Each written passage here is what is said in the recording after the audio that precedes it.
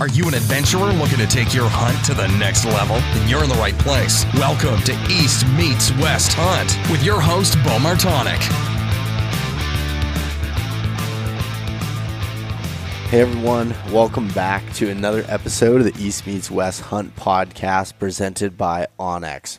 So what I want to share today about the onX Hunt app is being able to now take photos within the app. So you can take photos and be able to attach them to, your waypoints that you already have, new waypoints. What's really great for that is, like, for me, I guess for example, if I'm out and I'm setting a trail camera somewhere, a lot of times I'll put them up in a tree high with using sticks or something else, and say I forget that I do that. If I could take a photo of where that camera is before I go in, I could check it and be like, I got to make sure that I have my sticks with me. Or say I'm taking, marking a waypoint for a big scrape. I could take a photo of the licking branch so I can remember kind of, what that exactly means, because once you start logging a lot of waypoints, it's easy to get things confused. So that's just another way to be able to organize your waypoints with the onX Hunt app. If you want to use the coupon code EMW, you can save yourself 20% off the Hunt app, and that works for both the Elite and Premium memberships. Learn more at onxmaps.com. The University of Elk Hunting, Corey Jacobson, and Elk 101 have put together the most fully comprehensive elk hunting learning course available today. And this goes for beginners to elite elk hunters that have been hunting for 20, 30 years. You can learn something from this course. There's 16 different modules that go through every aspect from the planning of the hunt all the way through the end. And even for now, in this time of year, for rifle hunts. So that was a new addition recently to the course. So if you want to check out the course, you can use the coupon code EastMeetsWest, and that'll save yourself 20% off of the online course. You can learn more at elk101.com. And so Maven Optics. Maven has a new rifle scope that just came out today. It's opened up the pre-sale. So what this is a 5-30 by 50 millimeter rifle scope. It's brand new. They're RS3, and this rifle scope is going to kind of fit in between their RS1 and their RS2s, and as machine turrets with toolless zero, lockable zero stop, and only at 26.9 ounces. So it's the lightest fully featured 30 times hunting scope on the market. So paired with their ED glass that's known for in the rest of their optics, it has really good color rendering, and the larger 50 millimeter objective lens. That scope really maximizes the light transmission for low light hunting scenarios to be able to get the last out of every hunt that you have. So if you want to check out the new RS3 scope, as well as all the other optics from the binocular, spotting scopes, and rifle scopes over at mavenbuilt.com, use the coupon code EastMeetsWest-gift. Get yourself a free gift with any full price optics order. And lastly, Heather's Choice. So Heather's Choice has, come out with the highest quality meal options available. And I said I need to get Heather on the podcast here soon. And I just recently talked to her to come back on and go through a full nutritional, breakdown, not of just her foods, but just in general in life, and to help, create a balanced diet and be able to live at your most optimal levels for your body and your mind. But anyways, Heather has meal options, snack options over at their website, heatherschoice.com. Use the coupon code EastMeetsWest, and that'll get you free shipping on all orders, which is new. Before, it was just free shipping on orders over $99, and that can save you a decent amount of money, especially coming from Alaska. So check that out over at heatherschoice.com. And actually, I did want to mention one other thing, and it's just a deal that I think that a lot of people can take advantage of and really help out. So Mountain Ops is a company that I've used for a long time now, and their supplements have been a staple part of my diet, my regimen, and they're running a thing called Opstober. So every order on the Mountain Ops website wins something. So prizes range from different discounts, free shipping, free product, everything that you can get through the Mountain Ops website.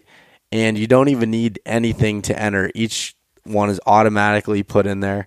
So that is something that's really cool that Mountain Ops is doing. And what I did want to say is that you can enter the code BEAU free ship. So it's BEAU free ship at the checkout, and you can get yourself free shipping on top of any of those other orders and the prizes and discount codes and everything else that you can get in Opstober. So there's a ton of stuff being given out, and you can check that out over at mountainops.com.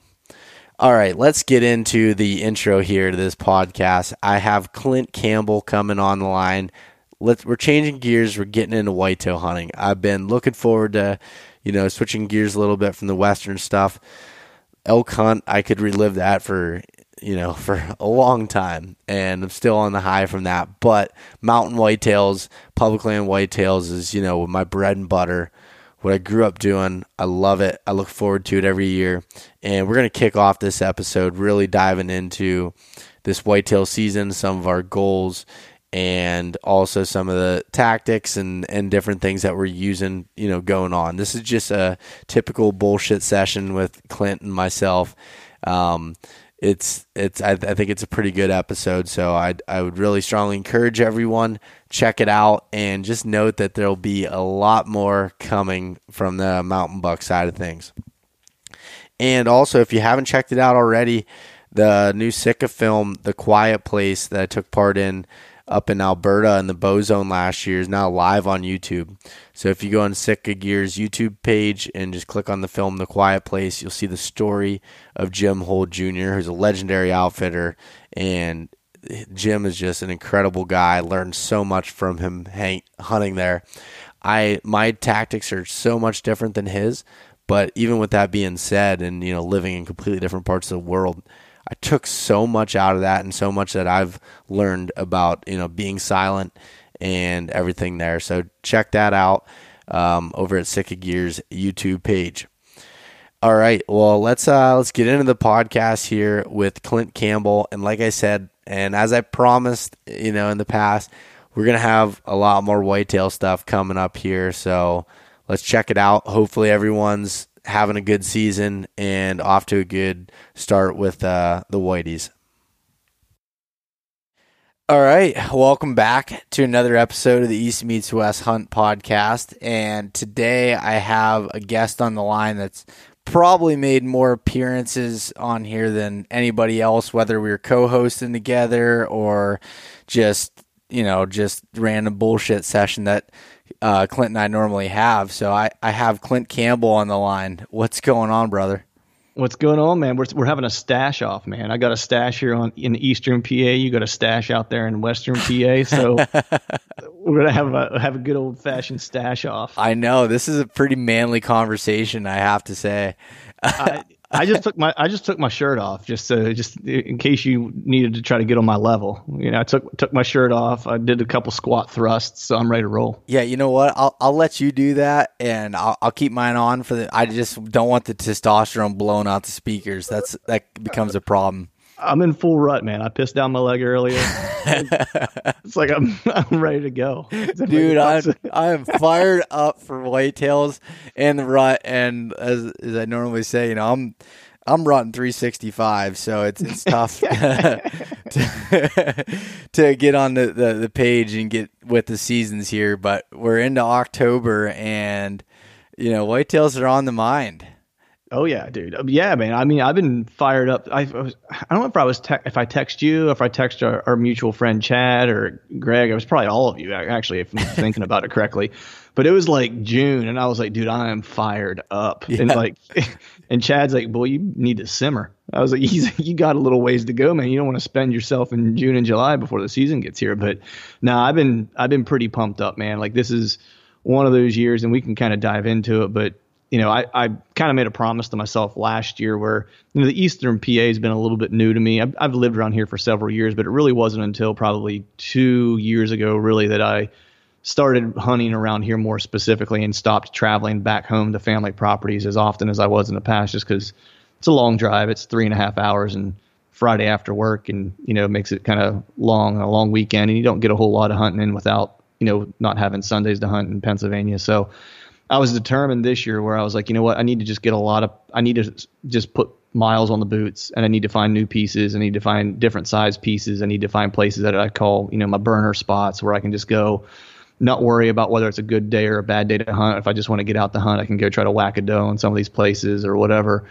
And so I did that this winter and spring and just, grinded it pretty good, and found a couple good spots. And, I've been pretty excited, for this year with some of the camera pools and stuff like that. And got some travel plans and, all that kind of good stuff. And, so been pretty, it's finally here.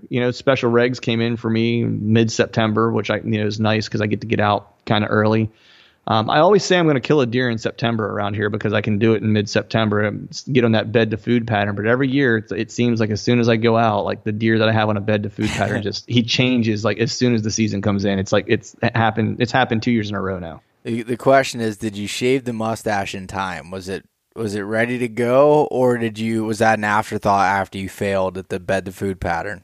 It was after I failed. It was the stash is about 2 weeks old. Unfortunately, it's going to have to come off actually tonight after we're done with this, because I have an awards ceremony in New York City. It's all fancy. Tomorrow that I have to go to. That's kind of like a black tie thing. And I said to my boss, I was like, the guy who owns the company I work for, I was like, hey, what do you think about the stash making an appearance at the award ceremony? And he's like, I don't know. He's like, that depends on if you really want to have your face in a magazine with the mustache for, several thousand people to see for, however long and online. I was like, I'm kind of okay with it. And then his face suggested he might not be. Yeah. So. I was going to say, if I know you, you'd be a little bit like me on that and be like, yeah, I mean, I was like, that's preferred. I was like, I'd prefer to have this out there rocking. Cause you've got I was thinking about this actually before we got on the call. Like you have more the Tom Selleck kind of mustache, right? That's like, and that's, I think it's very Western PA. It's a very Western PA mustache, right? Yeah. I have more of a, what I'll call like the Frank Zappa mustache without the soul patch, right? Yeah. Some might refer to it as a Van Dyke, if we're getting technical on mustache terms here. Yeah. So that's what I'm rolling with. It's looking pretty good. So I figured, I'll do him a solid. I'll shave it for the event. I got enough time before rut rolls in to get a good one rolling again for rut, and then I'll be good to go. And then I'm definitely killing.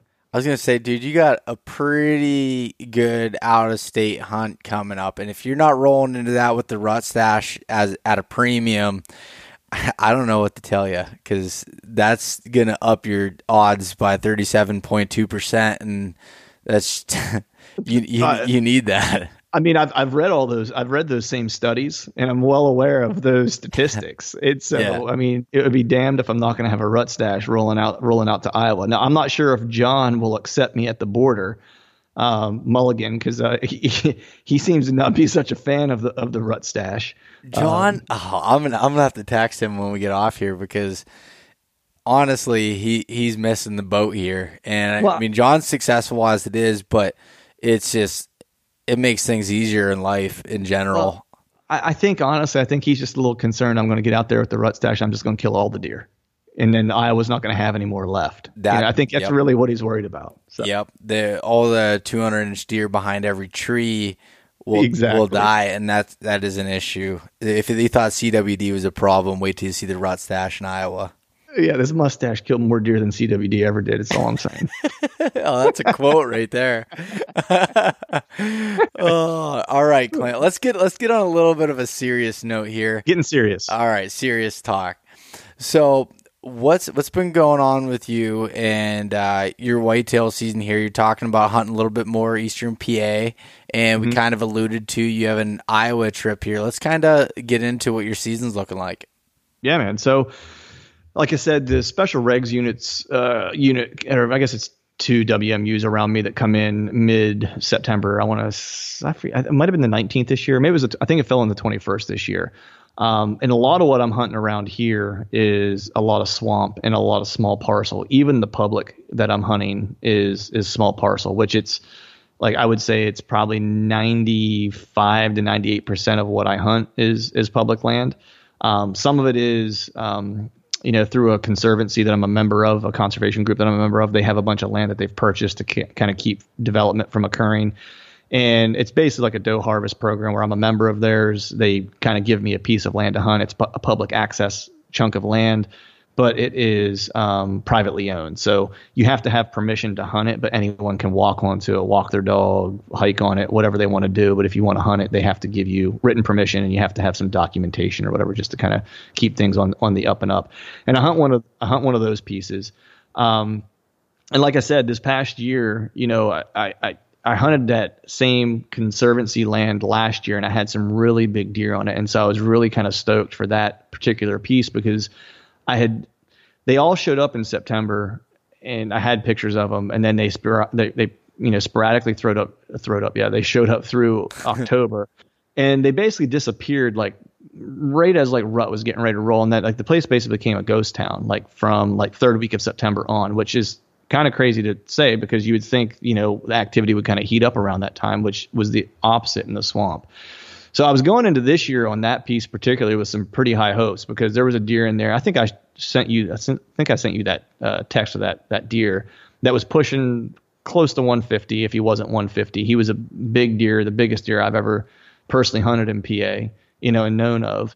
And then there were a few other ones that were in there, probably two that were in the 30s, and then another one that might have been Hope and Young that showed up like in late season. And so I never heard of anyone killing any of these deer. And they're in a pretty safe spot. I mean, this piece isn't that big. It's a suburban area, so there's not a ton of hunting around there. And so I felt pretty good about them making it through the year. And so I threw cameras up in that swamp this year and expected to see, those guys kind of return or at least, similar caliber. And man, I tell you what, like I've been shut out in that piece. So that's been a little bit of a struggle. The other piece, the public that I ended up scouting last year or this past winter, when all those deer disappeared, I started like looking around at maps and kind of thinking to myself, like if I were a deer and rut was about to hit, and I was going to disappear, like where would I disappear to? You know what I mean? So I started looking around the surrounding area of like, where's some good habitat? Where might there be some does that are holding that they might have transitioned because there's better, doe family groups or whatever in another area. Maybe there's a better food source in another area that's holding does. So this, winter, I kind of went driving around and looking at some different public pieces, and I found a couple that had some, state implemented food sources, whether it was for turkeys. One of them, has like the NWTF sponsors it. I believe there's a sign there and stuff that says so. And then another piece that has like some dove habitat and stuff that they've created and things of that nature for some fowl hunting and stuff or some bird hunting. And with that, it just becomes a really brushy kind of nasty mess outside of the food that's in there, which is, as you know, and any good deer hunter knows, like the thicker, the nastier, the more likely you're going to have some deer hanging out. And so I put a scout onto this piece and found some decent sign. And it was only about a mile as the crow flies from where I was seeing those big deer in that swamp that I was hunting. It was basically part of the same swamp system, but just a mile away following the swamp. The swamp kind of goes through a couple private parcels and it finally hits a piece of public. And I scouted it, and then I finally kind of dove into this one really thick, nasty area, and I found just some hammer sign.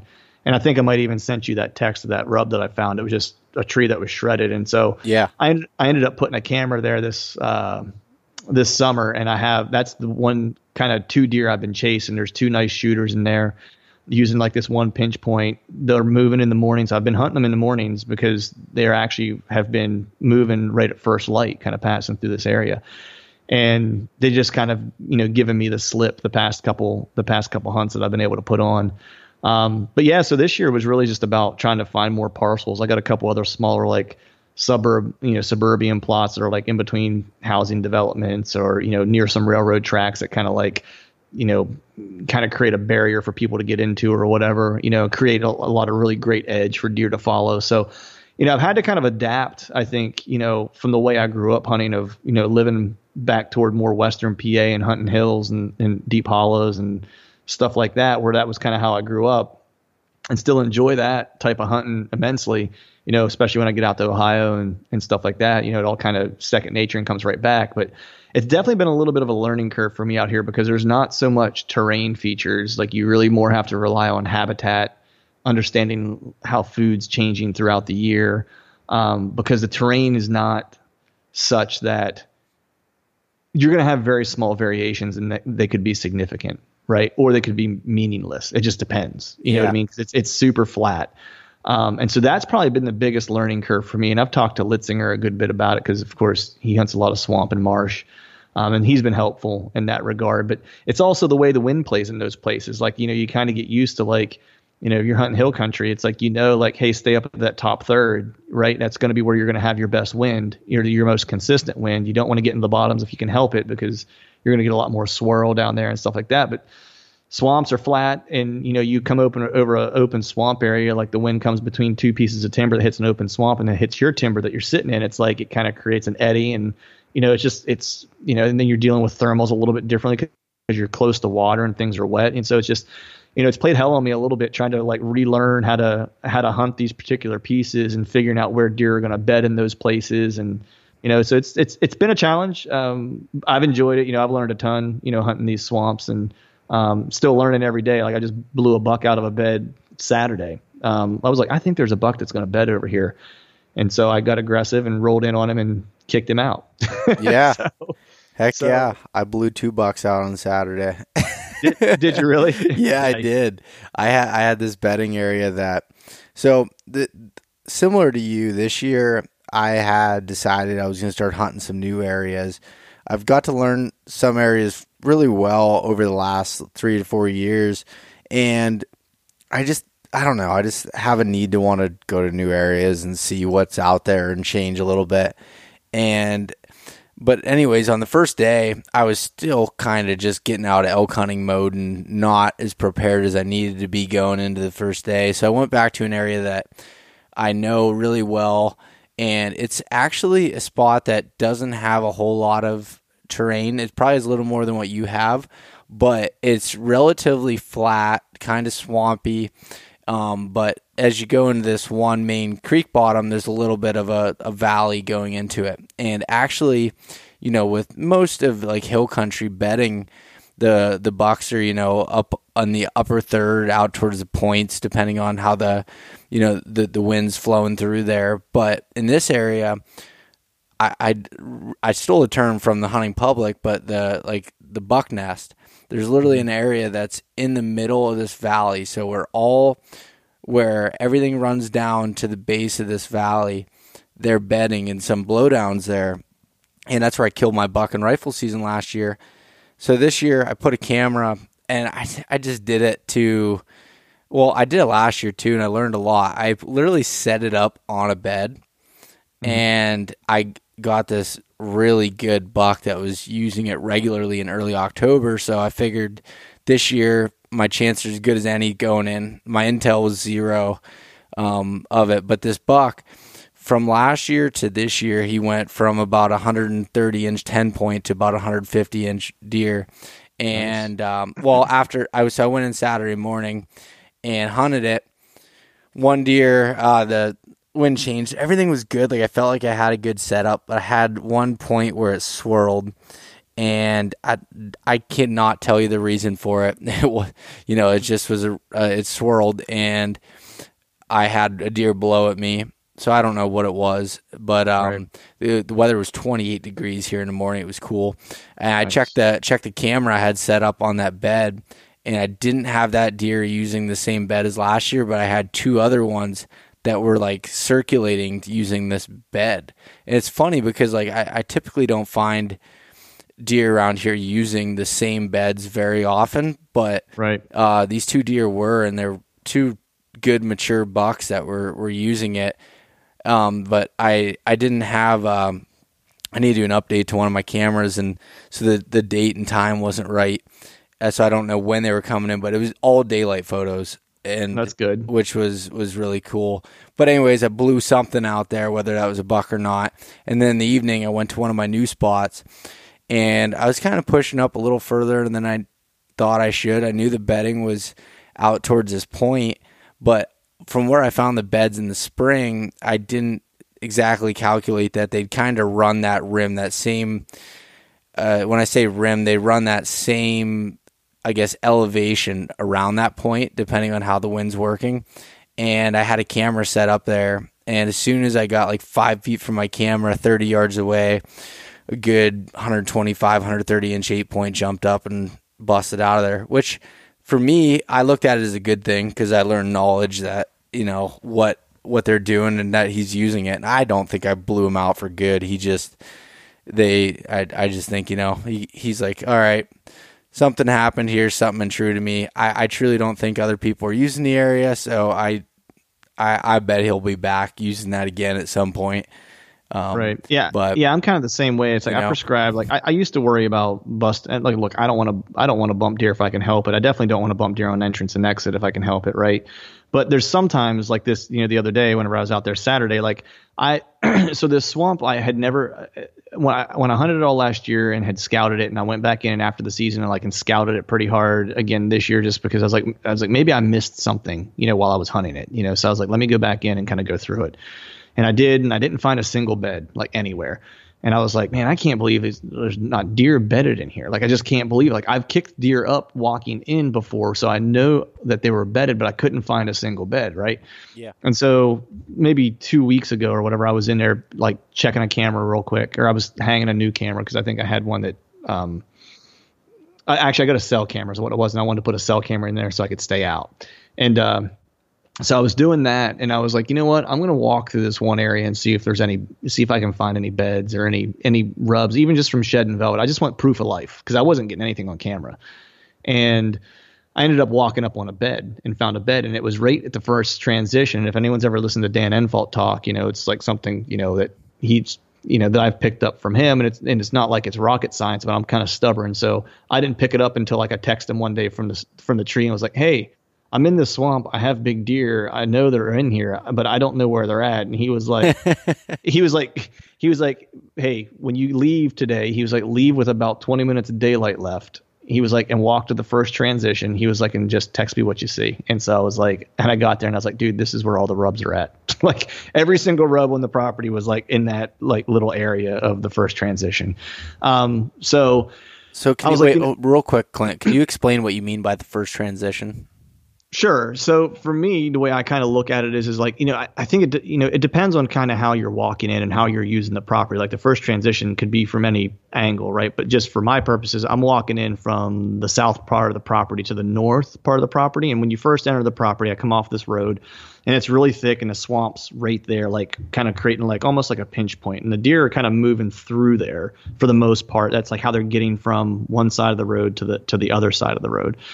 You know, not to get sidetracked here, but one of the things that I've learned in hunting that piece is like I typically don't hunt it in the morning anymore. If I do, I go in after daylight and I use the cover sound of the road behind me to cover my sound as I go through because I know that does bed along that front part. Okay. Right. And so that was something that I picked up after the first couple times walking in there, meeting deer part way. And I think it was the first day I ever hunted that I actually kicked a nice deer. Like I met a nice buck like in there and blew him out. So, you know, I don't know if he would ever stay. I didn't know how big he was. I don't know which one he was because it was, you know, it was light enough that I could see that it was a buck, but not light enough to tell like which distinct deer it was. So that was kind of like my strategy of getting in and out of there because I was just bumping too many deer in the morning. So when you walk through, it's maybe 150 yards or so of a walk through like this kind of thick, dense, you know, just, you know, when you think of it, it's just like, it's a bunch of swamp grass.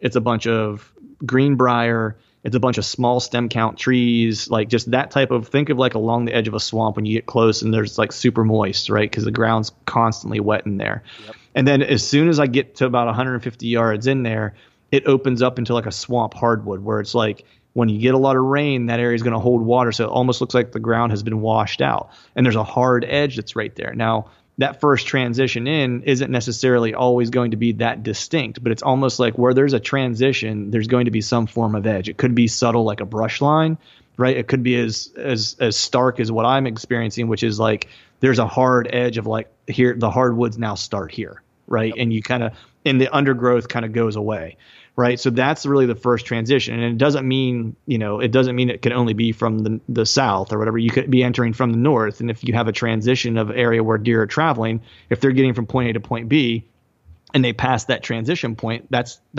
would be your first transition from that direction. So it doesn't exist like in a vacuum. It's kind of omnipresent, if you will. You know what I mean? You just have to kind of look for those places that have edge, especially where you're coming out of something that's really thick into something that might be a little less thick or something that's even more significantly thick. So that's kind of how I kind of determine it. So that's where all the sign was that first transition. That transition usually also provides you some of your best like edge in side cover or bedding cover a lot of times too. And, deer will like to spend a fair amount of time there. So that's where I found that bed, 2-ish weeks ago. And so when I went on Saturday to hunt, I was like, you know what, I'm going to try to get relatively close enough to that bed because it's all flat, mind you, right? Now I'm getting into that open area, that hardwood, where if I throw my binos up, like I can usually see a pretty good distance in there, right? So I was like, I'm going to try to get close enough to see if I can glass where that bed's at and just see if I can catch any movement or whatever. Well, I got a little too close and a deer jumped up, but he didn't jump out of that bed. He was bedded on that transition, but he was actually back in the swamp. Like as you get more into like the swamp brush right before you kind of get to like cattails and stuff like that, which I had looked all through that last year and didn't find a bed. And so I started putting the pieces together, and this actually just happened this week. And this is like the newest information I have on this piece. I'm not getting any bucks in there, and it's kind of pissing me off, to be honest with you, because I had hammers in there last year. And I'm like, why am I getting no pictures of bucks, mature bucks? Like I hunted it twice and I've seen bucks both times, but just young deer. And I'm like, why am I getting no pictures of mature bucks in here? Like what has changed? Right. So before I went in and did that hunt scout and kicked that buck up, I did a drive around like the neighborhood or whatever to see like what food might have changed over from last year. And like the closest field to that property is last year was just like a fallow hay field. They were, mowing hay in it or whatever. Well, and it's not a huge field. It's like 25 acres or so. Well, this year it's in corn. So, okay. Yeah. So not only is the food source different, right, but it can provide cover until they take the corn down, right? The other part, after I kicked that buck up and I went, same as you kind of said, I kind of picked this up from Zach and the guys at the Hunting Public, is just, you don't want to kick him up, but that's the best intel you're ever going to get, because when he was there, what wind he was there, the time of day he was there, and what direction he ran when he got up, what his escape route was. Like, so you learn a lot from that. Yeah. And so I was like, you know what, I'm just going to go get in his bed and see what he can see and see where he's laying. Well, once I got back into the swamp, he had there were really 3 different beds in this one small area that you can see distinctly where he was laying at 3 different positions. And I was like, why is he bedded in here? And last year I walked all through this stuff and didn't find any of that. And then it dawned on me that last year we had a really wet summer and a really wet fall. It rained for 45 days straight, it seemed like last year. And then it stopped for a day, then rained for another 45. And so the swamp was actually up last year, ridiculously. So I think that what it was doing was it was pushing those deer off the edge of that swamp, and they were having to travel on the edge of the swamp as opposed to in the thick, nasty shit of the swamp. And when I got in his bed and I looked, there's a whole freaking trail system in there, dude, that goes around the entire swamp that I could see, right? That just kind of weaves in and out of all this nasty, brushy, bullshit that they couldn't have used last year. And so the swamp has receded and has actually provided them more dry spots within this thick cover, and they can actually travel in that thick cover.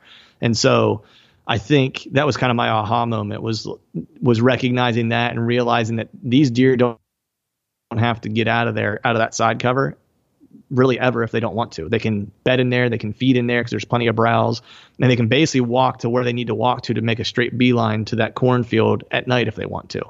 And so there's really no reason for them to ever kind of show themselves if they don't have to. So I'm gonna have to change some of my setups and set up more in that thick stuff, or more in the thick stuff. I'm gonna have limited shot opportunities, but I think if I do that, I'll probably have more sightings and a few more encounters in there, and I'll have probably a better idea of what deer are in there.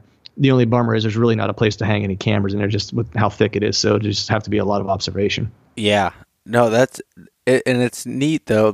When you get to learn a place for a couple years or so and understand how they use it, because like you said, year to year that can all change depending on whether that's weather, the food sources, whatever it may be, and I guess that's where a couple years intel definitely helps. And when you go into an area brand new, say you scout it in the spring, you might be seeing the sign from the year before when there was, certain food sources here, or the weather was doing this. There's just so many different things that can throw it off, and I'm struggling with it currently.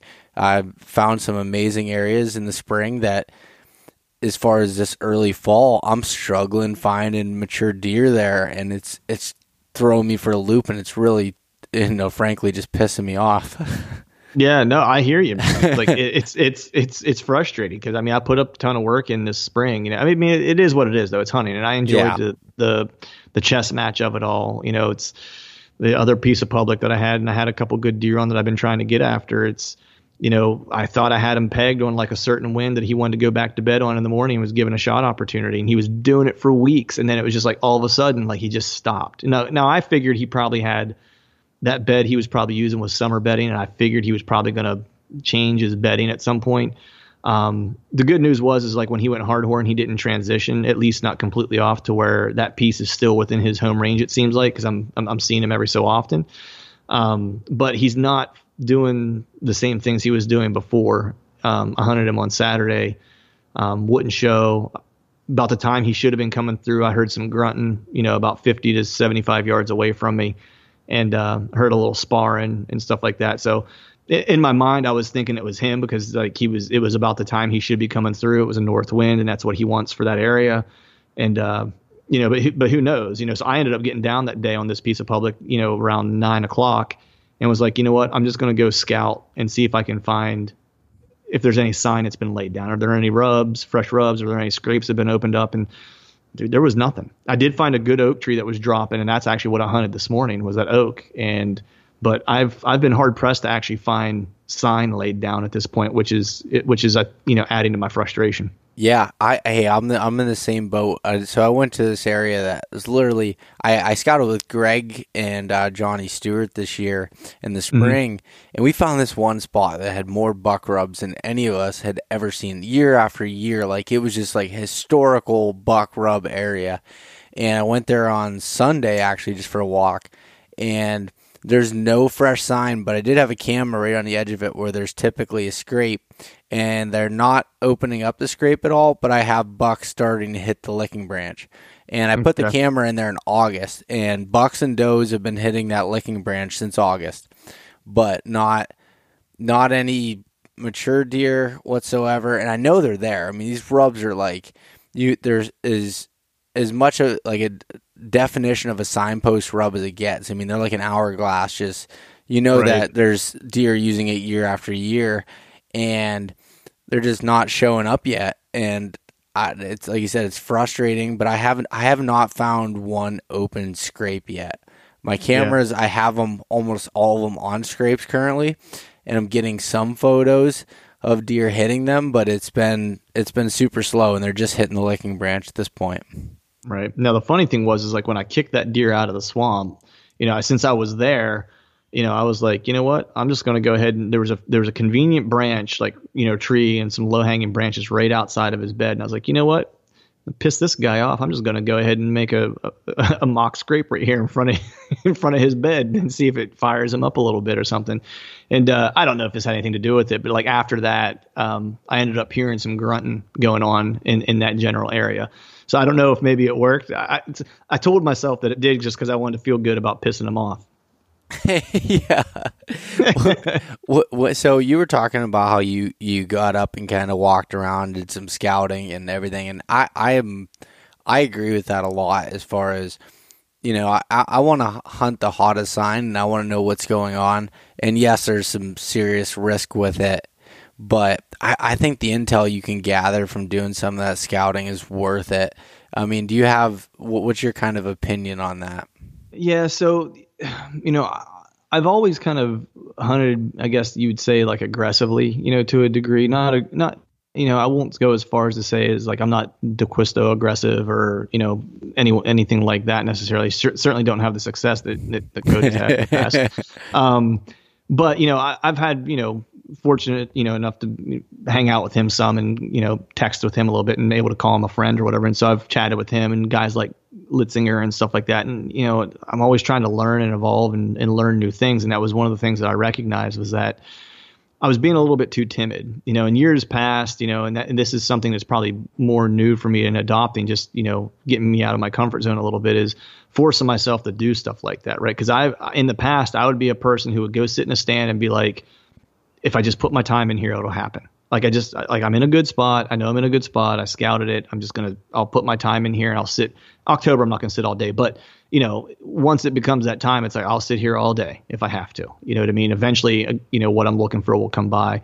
And I'm kind of to the point now where it's like, I don't want to wait for something to happen. I want to try to make something happen. And I'm willing to kind of risk, blowing an opportunity by getting down and scouting, because I've had too many guys on the podcast and too many friends who are religiously hunt hot sign, and that's when they have their best opportunities, And so that was really kind of like my other mission for this year. The first one was like put more boots on the ground than I have in years past and have more parcels to hunt and try to learn and figure out more. And the second one was try to hunt hot sign as much as I possibly could and not try to wait for something to happen. It's like, I'll go in and, put on a hunt for a couple hours, and, if nothing's happening, especially in October, if you don't catch that morning movement, you're probably not going to get a lot of midday movement at this point yet until you get to like the third week of October-ish.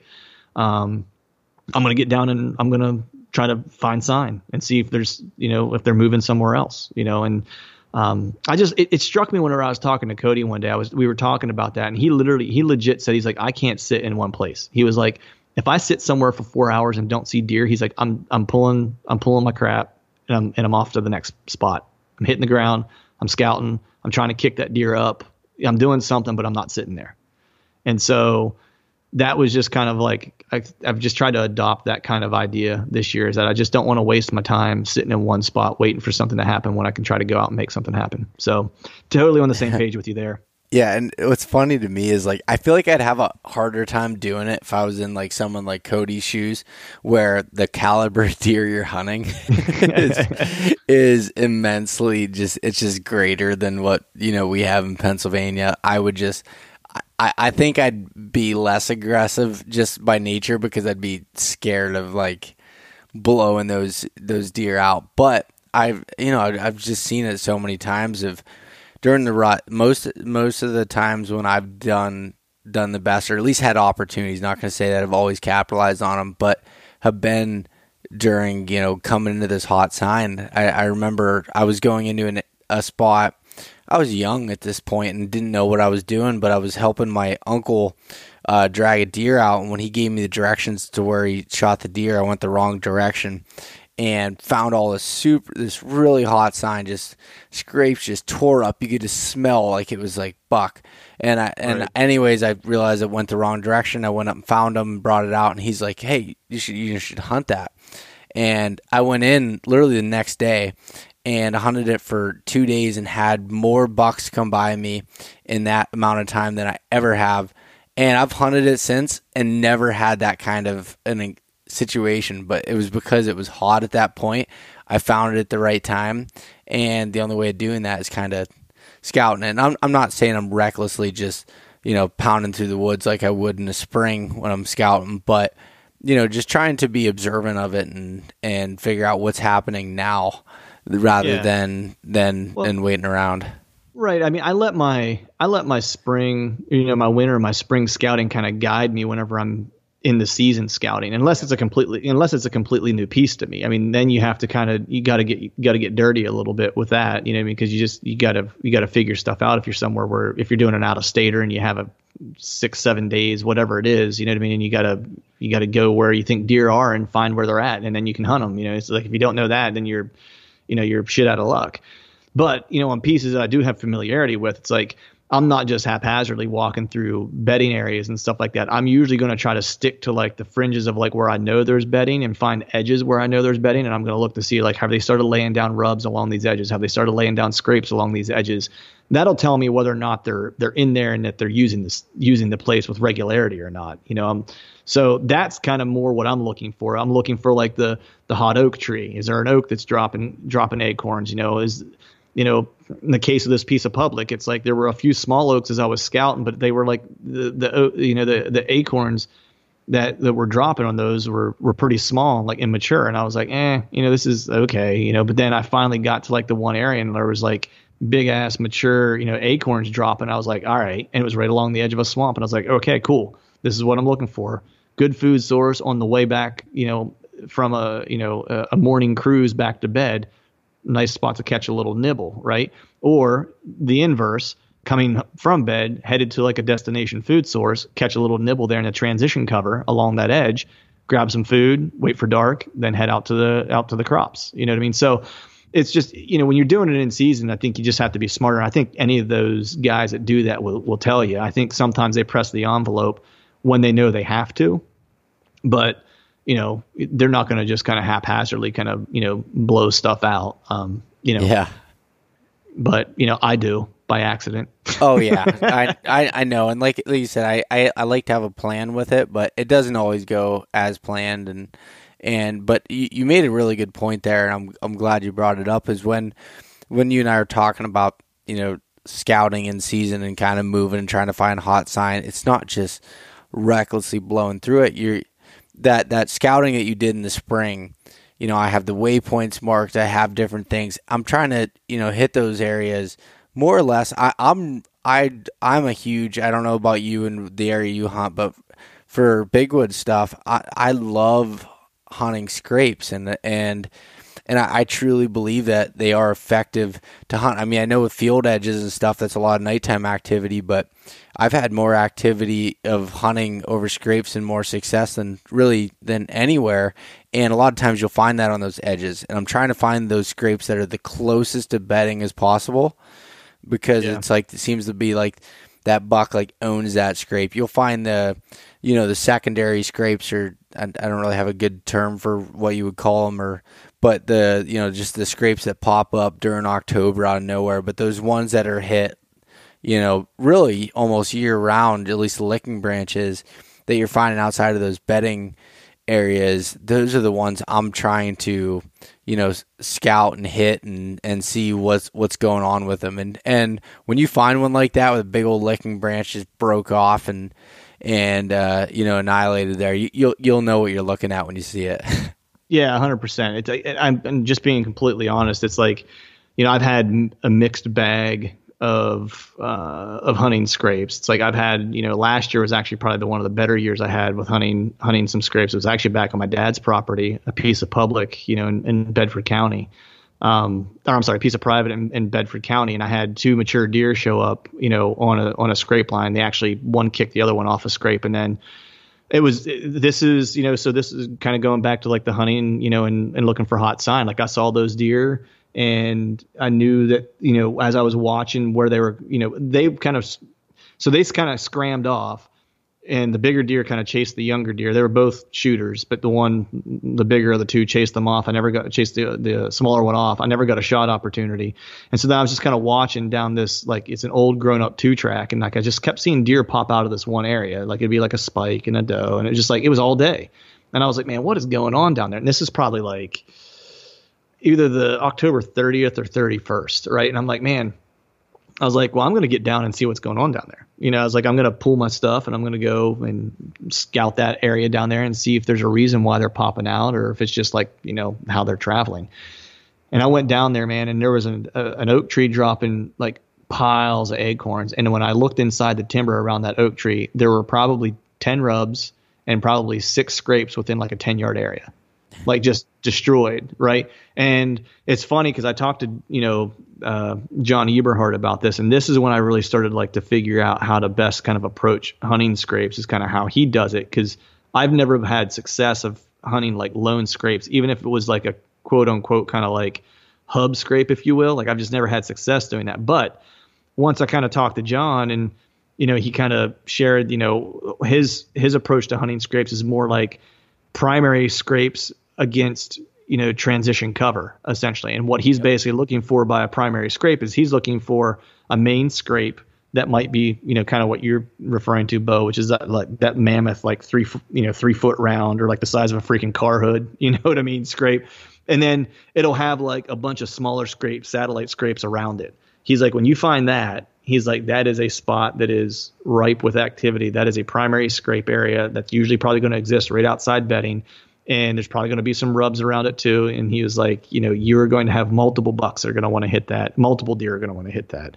And so once I started kind of looking for that, that was whenever I started having, I guess, seeing a little bit more action around scrapes. Now, the downside of this story was when I saw that, I was like, I'm going to keep looking for more sign.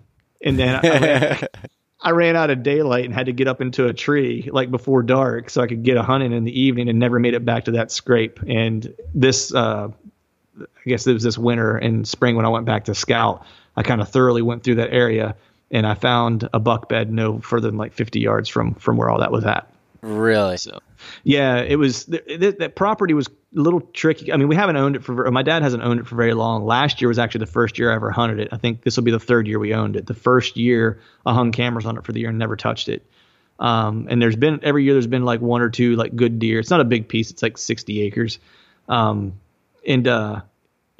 was always like 1 to 2 good deer. And it was really weird how they work that property. Like, they don't cross pollinate. Like, deer that are on one side of the property don't make it to the other side of the property. They really kind of run it north and south for the most part. And the one camera would always have the one, like a big deer on it every year. And he would always be coming from the same direction. So I was like, I know he's bedded up that direction somewhere. I just couldn't figure out where. And so I finally like tore the one like piece of thicket apart and walked through all the brush back and forth, basically grid searched it this past winter and found his bed. So I set up a camera nearby, and sure enough, this summer I had a big deer using this old grown over 2-track, headed right to and from that bed in the mornings and in the evenings. Huh. Yeah. Yeah, that's interesting. So one thing that I notice in a lot of the areas that I hunt with, you're talking about the primary scrapes with like the secondary scrapes, if you call it, around there, is I'll find that a lot of times on hemlock trees specifically, or pine trees, any sort of conifer like that. I'll find, if I can find one that's like, I don't know, you can just, I can almost spot them out now. Like if I, on the edge of an old clear cut, so it's thicker, grown up, 8-10-year-old clear cut, and there's a tree on the end of it. I can see it from 100 yards. I'm like, oh man, that looks like a scrape tree. You right. Just have that, once you see them, they'll be in your mind, and I'll go up to it. And if I can find one that has like almost like the circumference the whole way around that tree, you'll have a few scrapes. And then there's always one that's just like the big guy, the big scrape, and with some secondary ones around there. And oh man, that's when I find something like that on the edge of like a vegetation change or some sort of a transition like that. That's something that the end of October I want to be hanging around. And it just seems those are the type of scrapes I'm talking about when it comes to hunting them. And I've tried hunting scrapes in farm country a little bit and on the edges of fields and stuff, and I've never had success with it. Not saying that you can or can't, but I just haven't. It just seems like in the big woods, when you find some of those ones on the edge of that cover and those transitions, I think there's a multitude of reasons for it, but it can be really, really good. Yeah, I mean, I think, in my opinion, this isn't, this is just me with, my own personal opinion. I of course don't think that all sign is created equal, and I don't think all sign is created equal in different geographies either. Like so, and what I mean by that is that I've on our family properties and stuff like that, I've seen monster scrapes on the edges of fields and have never once seen a deer work it during the day ever. You know what I mean? But you'll see people in Iowa and Missouri and Illinois, or you just name a big buck state that has some lower pressure and stuff like that, and dudes will kill big deer on scrapes along field edges. You know what I mean? So yeah, for me, it's like, you almost have to take into consideration like where you're at and what are the circumstances. Like, it's something, and then we can transition into it if we would like, or we can talk about it in a little bit. But, for me going out to Iowa, it's like I had a long conversation with Greg about it because, I was thinking like I probably need to kind of like think about how I'm approaching things when I go out there because it's different. You know what I mean? Like the things that don't typically work here work there. You know what I mean? Like for example, rattling. I've yet to ever have a deer. Like I typically don't even take antlers with me in the timber in Pennsylvania. Like if I do, it's like because I've seen deer sparring or I've heard sparring and antlers, tickling during the course of like October to where I'm like, I can probably get away with a little bit of like light tine touching just to raise interest. You know what I mean? But not like a full out smash them up, like shit's getting real. You know what I mean? Like there's a fight going on. Like I've just never had it work. Right. But like John last year when he killed his deer, like he smacked the antlers together like all day long on the 8th when he killed his deer. And he's like, dude, every time I smack my antlers together, he's like, I had bucks run straight to the tree. He's like, it was the craziest thing. Right. So, in saying that, it's like, I think in some of the places, especially, PA where you have pressure, especially down around where I live, where there's, the public pieces are relatively small and, generally speaking, there's going to be a fair amount of pressure on it. Right. So those scrapes that you're seeing that are visible when you're walking into the timber and you're, not far off a food source or whatever, probably isn't going to pay dividends for you. Like you probably want to find the one that's just like tore up with a bunch of them, and I was talking to some buddies about it and, what we kind of refer to those as were like, either secondary scrape lines or pressure scrapes, you know what I mean? To where it's like they've had hunting pressure now and and their food sources have changed. So now they're moving back further into the timber. And when you find those ones that are further into the timber, those ones usually tend to be more valuable because the deer have been pushed back into those areas and are spending more of their daylight time in those areas. Yeah. So that's kind of like how I have learned to look at scrapes. And I'll be the first to admit it's like I'm not a great scrape hunter. But that's one of the things I'm trying to, get better at because I know that you can have success with them. It's just a matter of how you approach them and how you value them, and where they're at. Well, what you said about the geography thing, like you said, that's so big when I hunt southern Ohio and it's pretty steep hill country and it's similar to Pennsylvania, but a little bit different. But so I went there my first year with the idea is I'm going to hunt scrapes like I do in Pennsylvania a lot, and I'm going to kill deer. I mean, it's just the way it is. And I do hunt, if it's not like a super steep area and it's more of a gradual kind of come down in the valleys, I hunt creek bottoms a lot. You can get more of a direct downward thermal coming down rather than a swirling wind that you get in some of those steep, narrow bottoms. So, but I at the time I wasn't thinking of that, and I went to Ohio and I was finding these giant scrapes. And for some reason, it seemed like in southern Ohio, all the scrapes were perfectly round. Pennsylvania, they're kind of trashy bucks. They don't give a shit. They just kind of... Man, they've been drinking Iron City. They've been drinking Iron City, Busch Lights, and they're just tearing it up in whatever direction they come into it. Where Ohio, they're classy. They're just making these perfect round scrapes. But all that aside, there's those scrapes, I never saw a buck ever on them by hunting them. And I ended up throwing a camera on while I was out there for the week, and I had nighttime activity, but no daylight. And that's even an area that wasn't that pressured. It just seemed like they weren't hitting them the same. I mean, it was pressured, but not exactly like Pennsylvania would be. And right. It just was a difference that I learned in the geography. So I'm not saying that the information that you or I are saying is going to apply everywhere, but it's something. I mean, the biggest thing is coming down to adapting, and I think that's that way with anything with whitetails.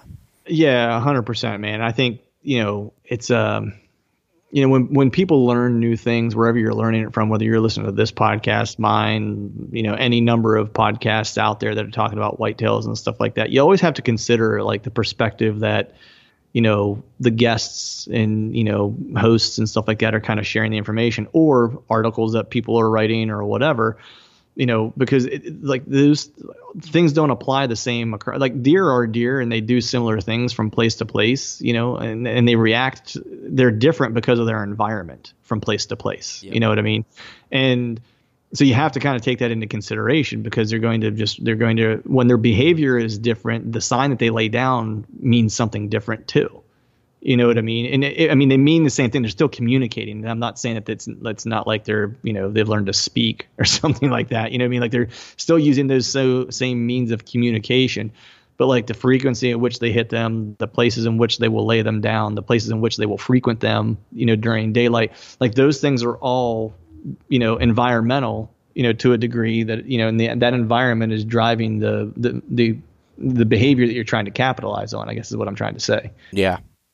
So with all that being said, when you go to Iowa this November, what is kind of going to be your game plan and some of your, I mean, you touched on a little bit here, but what are some of your game plans and your goals with it? What are you looking to get out of this trip? So I'm going to kill a 200-inch deer because they have a bunch of them out there. Yep, behind most trees. Behind every bush, Yep. No, I mean, I think, so my game plan is, just to kind of give everyone, like, I guess the whole story. It's like I went out in March and spent a couple days out there and scouted. I'm going to be hunting all public while I'm out there. And I spent, I guess it was like 2.5, maybe part of a third day, if I'm remembering correctly, with John Mulligan. We went and he showed me around to some places because he lives close to this piece of public and he's hunted it. He hunts it every year. And he's been out there. I think this will be his third year in Iowa. He basically hunts a fair amount of it, but he basically hunts that in October a fair amount. He has a lease that's close by to where I'll be hunting, and a lot of times he'll transition to his lease around November because that's when his lease, what he's learned over time, that's when his lease really kind of picks up. He'll hunt his lease whenever there's like a good deer on camera, maybe in October, but otherwise he knows that prime time for that spot's really end of October, beginning of November. So he kind of took me around and showed me some spots that he's found interesting over the years. And we scouted that, and we scouted out a few spots that I had marked on a map that I was kind of interested in.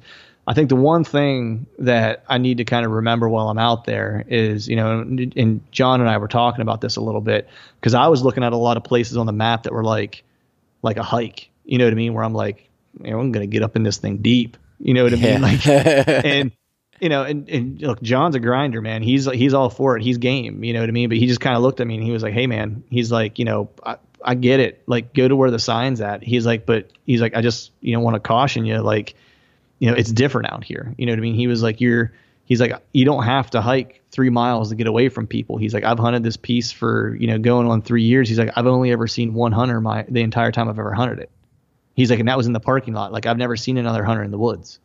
He's like, so he's like, you don't have to go like 1.5 miles, down a trail, down a 2-track, and then cut off into the woods and go another mile to get to like a spot to get away from pressure or to find a big deer or whatever. You know what I mean? He's like, that's not necessarily the case. That, and he was like, still around here, he was like, food still dominates, whereas in Pennsylvania, it's like, if you're hunting public, dude, you want to be as far away from the food as you can. Yeah, exactly. You know what I mean? Where it's just like different. But the one word of caution that Litzinger gave me, he was like, look, dude, he's like, don't outthink yourself and going out there. He's like, you have a way that you like to hunt, that you've killed deer with before. He was like, use your same tactics, use your same strategies, and just like pay attention to the woods. He's like, don't go trying to change, like, all of a sudden hunting field edges or whatever. You know what I mean? He's like, cause he's like, honestly, he's like, you haven't hunted like that in a while. He's like, it's different. He was like, just rely on what and so I think it's going to have to be a little bit of both, to a degree, because I do know it's like, look, food still dominates out there. It does. You know what I mean? Like, it's just like we were saying 2 minutes ago. It's like you see every year people kill big deer on scrapes and on the side of food plots or fields. You know what I mean? But the scouting that I did run across a couple beds. So there's one particular, like, ridge on, I guess at the top of this draw that I really liked, that was like nasty to get into. I was actually trying to get back to this ag field.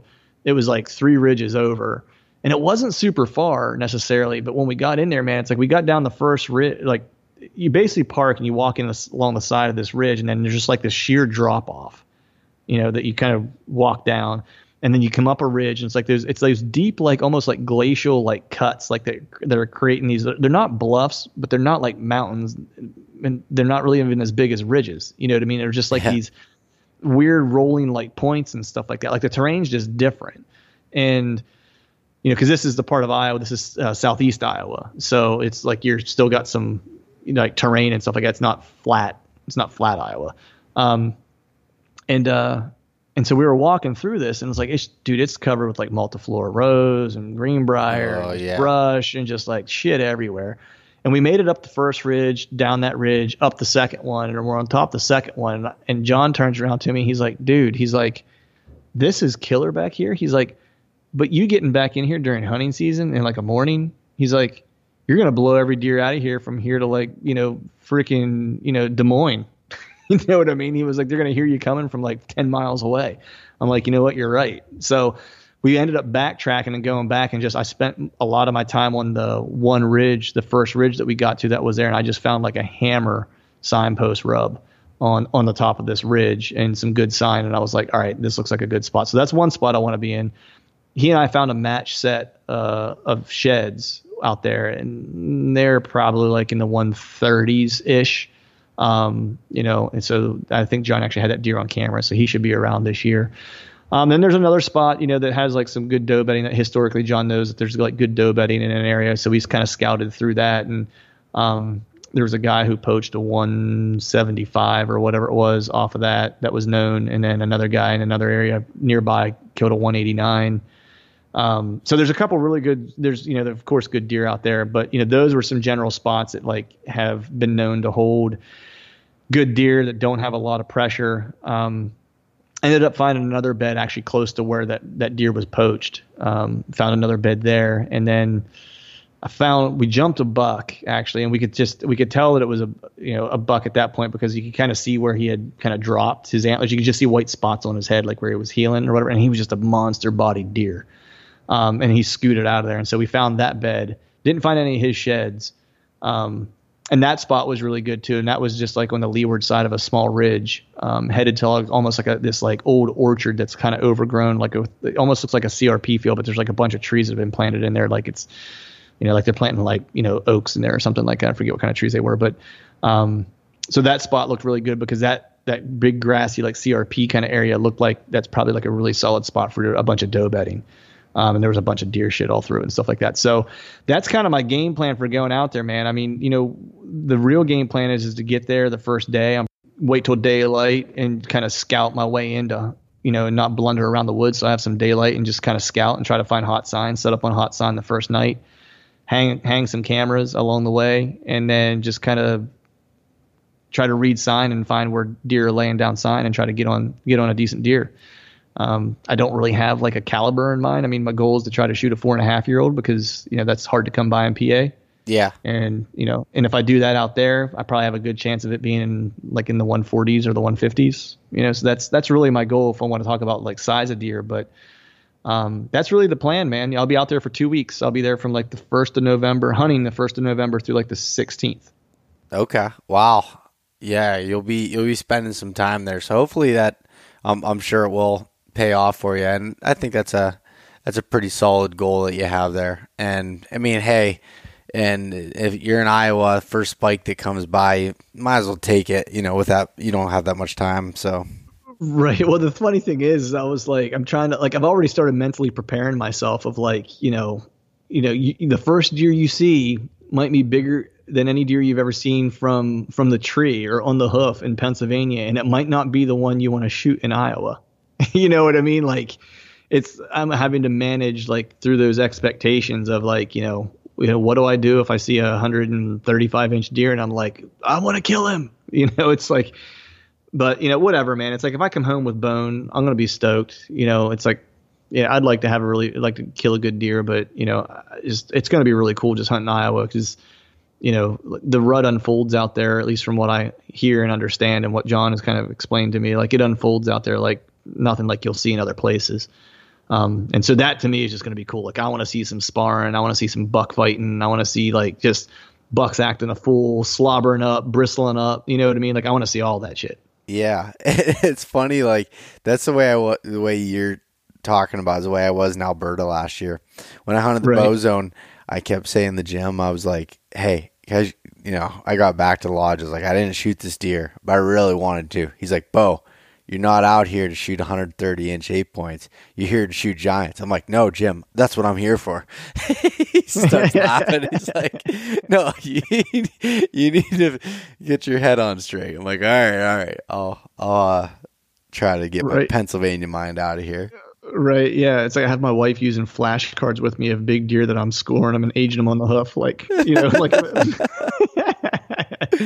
Man. There's actually a little bit of truth, not to the flashcard truth, but I have been like looking at deer like that. I know like, what the age of them are and like looking at them going, okay, this is what the body type looks like. All right, cool. All right. This is what the brisket looks like. You know what I mean? Like, okay, this is what the hindquarter looks like on a 4-year. Like I'm just going through like reminding myself of like what these things look like because my fear is like I'm going to get out there and I'm just going to get super excited. I shouldn't say my fear, you know what I mean? It's like I'm not, it's not fearful. And if I kill a deer, I'm going to be super pumped for whatever I kill. But, it's one of those things where it's like, you get this opportunity once every, I put in points for 4 years, and it's like every 4 years, you get to do something like this. And so you want to make the most of it. And that's why I decided I was like, I'm going to go out for 2 weeks and and see what happens, hopefully we get into some good deer. John's like, you're going to see good deer. He's like, you'll see good deer, and I was like, all right, cool. I was like, I'm stoked. I'm ready. I think he might actually be more excited than I am, if that's possible. Yeah. Well, that's funny. Is he going to get to hunt with you while you're out there? I'm imagining. We're not going to really probably hunt together per se, unless he tags out early. I figured you had like a buddy stand or something. Yeah, if he tags out early or I tag out early or whatever, then we might, tag along with one another. I film for him or him film for me or whatever the case is, depending on who has a tag and who doesn't. But I think for the most part, we're probably going to hunt separately just because at that point he's going to probably be concentrating a good bit on what he's got going on his lease. And I'll be on the public. It's right around. He lives right there and, so like his house is like 10 minutes away. So I'll see him probably most days. But as far as like getting in the timber together, if we're lucky, we'll get to, but I'm not counting on it. I'm basically looking at this as for all intents and purposes, a solo mission. Yep. It's a lone wolf mission. I'm going out and going to try to figure some stuff out and going to try to kill a deer. And hopefully I send him a BBD text and then wait for him to come help me drag it out because those things weigh like 300 pounds out there. I ain't dragging that shit by myself. Yeah. I'd wait for him, and he's a bull, so let him do it. Yeah, exactly. I told him, I was like, I'm already going to be drunk by the time you get there and be useless. That's funny. He was like, "It's all right, dude." He's like, "I've been known to pick stuff up and put it down." And I was like, "All right, cool." I was like, "I'm gonna remember that whenever I shoot one of those in like one of those deep draws a mile and a half away from anything." Yeah, and he'll be telling you the whole way out, "I told you didn't need to come in here." Right? It's like, dude, you could have shot this guy along that cornfield over there. Oh, that's funny. So that's the plan, man. I don't really, that's really the only trip I have, on the books. My dream would be to like kill something in the first week that I'm in Iowa. And then I'm torn between, this is like my pie in the sky plan is like kill something the first week in Iowa. And then because I'm going to be right there by the border of Missouri, and I've already kind of eyeballed a couple pieces of public that's right across the border of Missouri where I might hop over and just buy an over the counter tag and hunt Missouri the second week. Or I'll just head back and stop in Ohio and get my over the counter tag in Ohio and go back to the spot that I like to hunt during the rut in Ohio and see if I can't kill one there. Well, I hope that's the way it works out for you. And you kill a buck early in Iowa, you go to Missouri, Ohio, you tag out, life's good. It'll get you by till next season. Dude, if that happens, man, like I don't even know, like I'll be a mess. It'll be awesome. Yeah. I'll be I don't know what I'll do, but you'll get a text and probably a phone call. It'll be incoherent. Yeah. Probably be yeah, exactly. It'll probably be barely English at that point. But you'll understand what happened though, nonetheless. Yeah, man, I'm pulling for you. I hope it's a good season for you. I love this time of year, getting the texts from friends and the pictures, and oh man, that just gets me fired up. I know, dude. It's like I'm always looking forward to like anytime like you or like any of my other buddies text me during the season, during like midday, like during work hours when I get a text from anybody, I'm always like, I jump on the text like immediately and like I don't wait. Like if I'm doing something, I stop what I'm doing and I check the text because like I want to see if it's someone shot a big deer. Oh, it's funny because like there's people like you and like a bunch of others that like during the summer we're all so busy doing our own things. We don't talk a whole lot. And then it comes hunting season and we're like texting buddies, like pen pals, like every day. It's like, exactly. What's going on? Oh, I'm seeing this. Oh man, I'm not seeing. I gotta move. Oh yeah, dude. It's like I talk on the phone during this time of year with buddies more than I do probably like the other 10 months out of the year. Yeah, for sure. You know what I mean? I agree, man. Well, yeah, for sure. Cool. So Clint, I think we're going to put a cap on the end of this podcast here. Where can everyone find some information on you, on your podcast, where they can get a whole lot more whitetail related stuff and just about everything else you got going on? Sure. So, you can follow me on Instagram. It's at Truth from the Stand, and the same on Facebook. I'm pretty active on Instagram most weeks, as long as life permits. The website's just truthfromthestand.com, and the podcast is Truth from the Stand Deer Hunting Podcast. You can find that in all the places where you get podcasts. It's on YouTube. I'm starting to do a few more videos here and there. I plan to ramp that up more so in the spring or in the winter and the spring with some scouting stuff and things of that nature. But I am filming my hunts this year, so if anything goes down in Iowa, there should be some footage of that. And then otherwise, I also have a coffee company that I run with my wife that we started to give back to conservation, and that's called Skull Brew Coffee, and you can check that out at skullbrewcoffee.com. We're 2% for conservation certified, and we also give back 10% of our profits to the likes of QDMA, BHA, RMEF, and the Nature Conservancy. So trying to do our part to make sure we keep public lands public and accessible, and as well as some clean air and clean water. That's my story. That's your story. Yeah, I would highly recommend everyone checks those avenues out to find Clint's stuff. He's always got good things going on, good guests on the podcast, and his coffee's pretty damn good. I had a little bit there this morning. There you go. That's what I like to hear. Yep, a little bit of Skull Brew getting me going for the winter here. That's right. You got to fuel up for the hunt, dude. Get a little Skull Brew in your life. It'll start your engine in the morning. Yep, exactly. All right, man. Well, I'm sure you and I will be talking quite a bit here going forward, but I do want to wish you luck as you go on through your Pennsylvania and get ready for your big Iowa trip. And hopefully we'll get to talk soon. Thanks, man. I appreciate it. Good luck to you too, man. I'm looking forward to that mountain buck text here in the next few weeks. I hope so, buddy. I hope you get it done earlier than normal, but hey, it is me, and it's the way I hunt. I'll probably be the last day, but it's all right, man. The mustache will keep you company. You're all good. All right, we'll talk to you later, Clint. Thanks, buddy. Thanks so much for listening to this episode of East Meets West Hunt with your host, Bo Martonic. For more great content and to stay up to date, visit eastmeetswesthunt.com, Facebook at East Meets West Outdoors, and Instagram at East Meets West Hunt. If you enjoyed today's episode, please review and subscribe, and we'll catch you next time.